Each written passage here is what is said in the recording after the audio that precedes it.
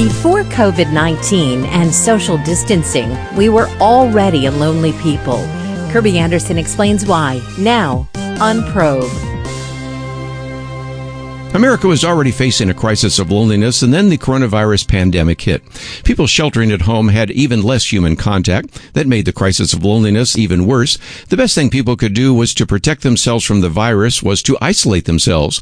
But that was not the best thing they could do for their physical or mental health. A study by Julianne Holt-Lunstad found that loneliness can be as bad for your health as smoking 15 cigarettes a day. Another study by the National Academy of Sciences, Engineering, and Medicine found that the social isolation in older adults increased their risk of heart disease, stroke, dementia, high cholesterol, diabetes, and poor health in general. More than a quarter century ago, I wrote a book called Signs of Warning, Signs of Hope, making a number of predictions for the future. Chapter 8 set forth the case for a coming crisis of loneliness. Years earlier, Philip Slater wrote about the pursuit of loneliness. The U.S. Census Bureau documented an increasing number of adults living alone. Dan Keeley talked about living together loneliness in one of his books. Roberta Hestenes coined the term crowded loneliness. And so the trend was there for anyone to see if they began reading some of the sociological literature. In the last few years, many authors have written about the crisis of loneliness. Robert Putnam wrote about it in his famous book, Bowling Alone. He argues that people need to be connected in order for our society to function effectively. Putnam concludes, social capital makes us smarter, healthier, safer, richer, and better able to govern a just and stable democracy. Senator Ben Sasse, in his book, Them, Why They Hate Each Other and How to Heal, laments that our traditional tribes and social connectedness are in collapse. You know, the Bible addresses this crisis of loneliness. After God created the world, the first thing he said that was not good was that Adam was alone. It is not good that man should be alone. I will make a helper fit for him. David called out to the Lord because he was lonely and afflicted. Jeremiah lamented that he sat alone because your hand was on me and you had filled me with indignation. And Jesus experienced loneliness on the cross when he cried out, my God, why have you forsaken me?" You know, the local church should provide opportunities for outreach and fellowship in their communities. Individual Christians must reach out to lonely people and become their friends. We must help a lost, lonely world realize that their best friend of all is Jesus Christ. So this week we'll look at various types of loneliness with suggestions on what Christians can do. You've been listening to Probe with your host, Kirby Anderson. Get your free copy of Kirby's transcript, Loneliness, at probe.org. And why not read it with someone? And then join us next time here on Probe. Why are we so alone? The reasons are simple: demographics and social isolation. More people are living alone than in previous generations, and those living with other people will still feel the nagging pains of loneliness. In previous centuries, where extended families dominated the social landscape, a sizable proportion of adults living alone was unthinkable. And even in the 20th century, adults living alone was usually found either at the beginning of life, singles, or at the end, widows of adult life. But these periods of living alone are now longer due to lifestyle choices on the front end and advances in modern medicine on the back end. Yet the increase in the number of adults living alone originates from more than just changes in the beginning and end of adult life. Increasing numbers are living most of their adult lives alone. In the 1950s, about 1 in every 10 households had one person in them. They were primarily widows. But today, due to the 3 Ds of social statistics, death, divorce, and deferred marriage, more than a third of all households is a single-person household. In the past, gender differences have been significant in determining the number of adults living alone. For example, young single households were more likely to be men since women marry younger. On the other hand, older single households are more likely to be women because women live longer than men. While these trends still hold true, the gender distinctions are blurring as both sexes are likely to reject traditional attitudes towards marriage. Tomorrow we'll look at these marriage trends in more detail, but let's at least mention the 3 major reasons why these changing attitudes towards marriage have left so many Americans alone. The divide occurred between the Builder generation, those born before the end of World War II, and the Boomer generation, born between 1946 and 1964. Their attitudes changed in 3 ways. They were marrying less, marrying later, and staying married for a shorter period of time. Builder parents set a record for the number of marriages in 1946 and also a record for the number of births exceeding 3 million for the first time. When the boomers were of marriageable age, they got married less, waited longer to get married, and that pattern started with them and has increased with every generation following. The church should provide community for the millions who are isolated. This is especially true since the problem of social isolation has intensified because of the government orders requiring most Americans to stay at home. This week we're looking at the issue of loneliness, and today I would like to talk about how changing marriage patterns have contributed to the loneliness we find in America. The post-war baby boom created a generation that did not make the trip to the altar in the same percentage as their parents. In 1946, the parents of the baby boom set an all-time record in the number of marriages. This record was not broken until the late 1960s and early 1970s, when millions of boomers entered the marriage-prone years. Finally, in 1979, the record that lasted for 33 years was finally broken when the children of the baby boom set a new record of marriages. All of that to say that singleness has become a lifestyle for the post-war generations. Before marriage was seen as a necessity, now it is seen as one more lifestyle option. These post-war generations are not only marrying less, they're also marrying later. The median age for first marriage for women in 1960 was 20, and for men it was 22.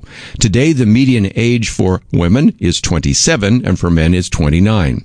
There is every reason to believe that the median age for first marriage will increase over the next few years. Another reason for a crisis of loneliness is marital stability. Not only are these generations marrying less and marrying later, they also stay married less than their parents. This trend has continued into the 21st century.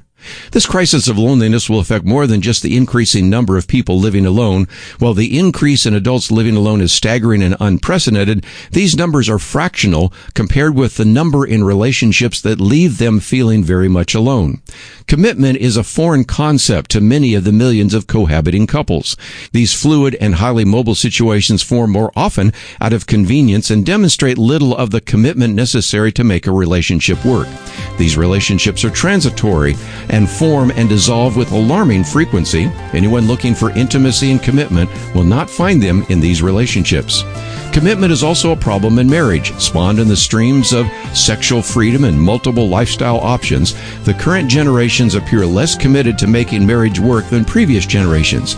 Marriages, which are supposed to be the source of stability and intimacy, often produce uncertainty and isolation. The church and Christian leaders need to address the importance of marriage from the biblical perspective and challenge couples to commit to each other for biblical reasons and for the sake of their children. This week we're looking at the issue of loneliness, and today I would like to talk about how many Americans feel alone even when they're in a relationship. Psychologist Dan Keeley coined the term living together loneliness, or LTL, to describe this phenomenon. He estimated that there was 10 to 20 million people, primarily women, suffer from living together loneliness. LTL is an affliction of the individual, not the relationship, though that may be troubled too. Instead, he believes that this has more to do with two issues: the changing roles of men and women and the crisis of expectations. In the last few decades, especially following the rise of the modern feminist movement, expectations that men have of women and that women have of men have changed significantly. While these expectations do not match reality, disappointment and eventually loneliness sets in. Dan Keeley first noted this phenomenon among his female patients. He began to realize that loneliness comes in two varieties. The first is the loneliness felt by a single, shy person who has no friends. The second is more elusive because it involves a person in a relationship who nevertheless feels isolated and very much alone. He found that women were especially feeling lonely even while in a relationship. Now, to determine if a woman is a victim of LTL, he actually employed a variation of an uncoupled loneliness scale devised by researchers at the University of California at Los Angeles.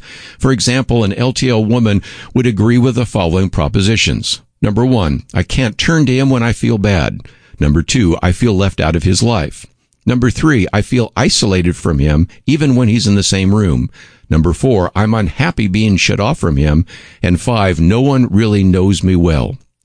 Women may soon find that loneliness has become a part of their lives, whether they are living alone or in a relationship, because loneliness is more a state of mind than it is a social situation. People who find themselves trapped in a relationship may be lonelier than a person living alone. The fundamental issue is whether they reach out and develop strong relationship bonds. Sometimes this loneliness comes from being in an apartment or a suburban tract that essentially is surrounded by strangers. We'll discuss this phenomenon of crowded loneliness tomorrow, but if a mother is sick and needs help with the children, there was no one there to help her. This can be a way in which the church can reach out to needy people in their community because people feel lonely and isolated and need community that the church can provide. Loneliness, it turns out, is not just a problem of the individual. Loneliness is endemic to our modern urban society. In rural communities, although the farmhouses are far apart, community is usually very strong. Yet in our urban and suburban communities today, people are physically very close to each other, but emotionally very distant from each other. Close proximity doesn't translate into close community. Dr. Roberta Hestenes at Eastern College has referred to this as crowded loneliness. She observed that we are seeing the breakdown of natural community network groups in neighborhoods like relatives. The mobility of Americans has also caused loneliness. In his book, A Nation of Strangers, Vance Packard argued that the mobility of American society contributed to social isolation and loneliness, and he describes 5 forms of uprooting that have created greater distances between people. First is the uprooting of people who move again and again. An old Carole King song asked the question, doesn't anybody stay in one place anymore? At the time when Packard wrote the book, he estimated that the average American would move 14 times in his lifetime. By contrast, he estimated that the average Japanese would maybe move 5 times. The second is the uprooting that occurs when communities undergo upheaval. The accelerated population growth among urban renewal and flight to the suburbs has been disruptive to previously stable communities. Third, there is the uprooting from housing changes within communities. The proliferation of multiple dwelling units in urban areas crowd people together who frequently live side by side in anonymity. Fourth is the increasing isolation due to work schedules. When continuous operation plants and offices dominate an area's economy, neighbors remain strangers. And fifth, there's the accelerating fragmentation of the family. The steady rise in the number of broken families and the segmentation of the older population from the younger heightens social isolation. In a very real sense, the crisis of relationships precipitates a crisis in loneliness. Taken together, these various aspects of loneliness paint a chilling picture of loneliness in the 21st century, but they also present a strategic opportunity for the church. Loneliness will be on the increase in this century due to technology and social isolation. Christians have an opportunity to minister to people cut off from normal, healthy relationships, and for people looking for a friend, Jesus Christ can be the best friend while pointing them to other friendships within the church.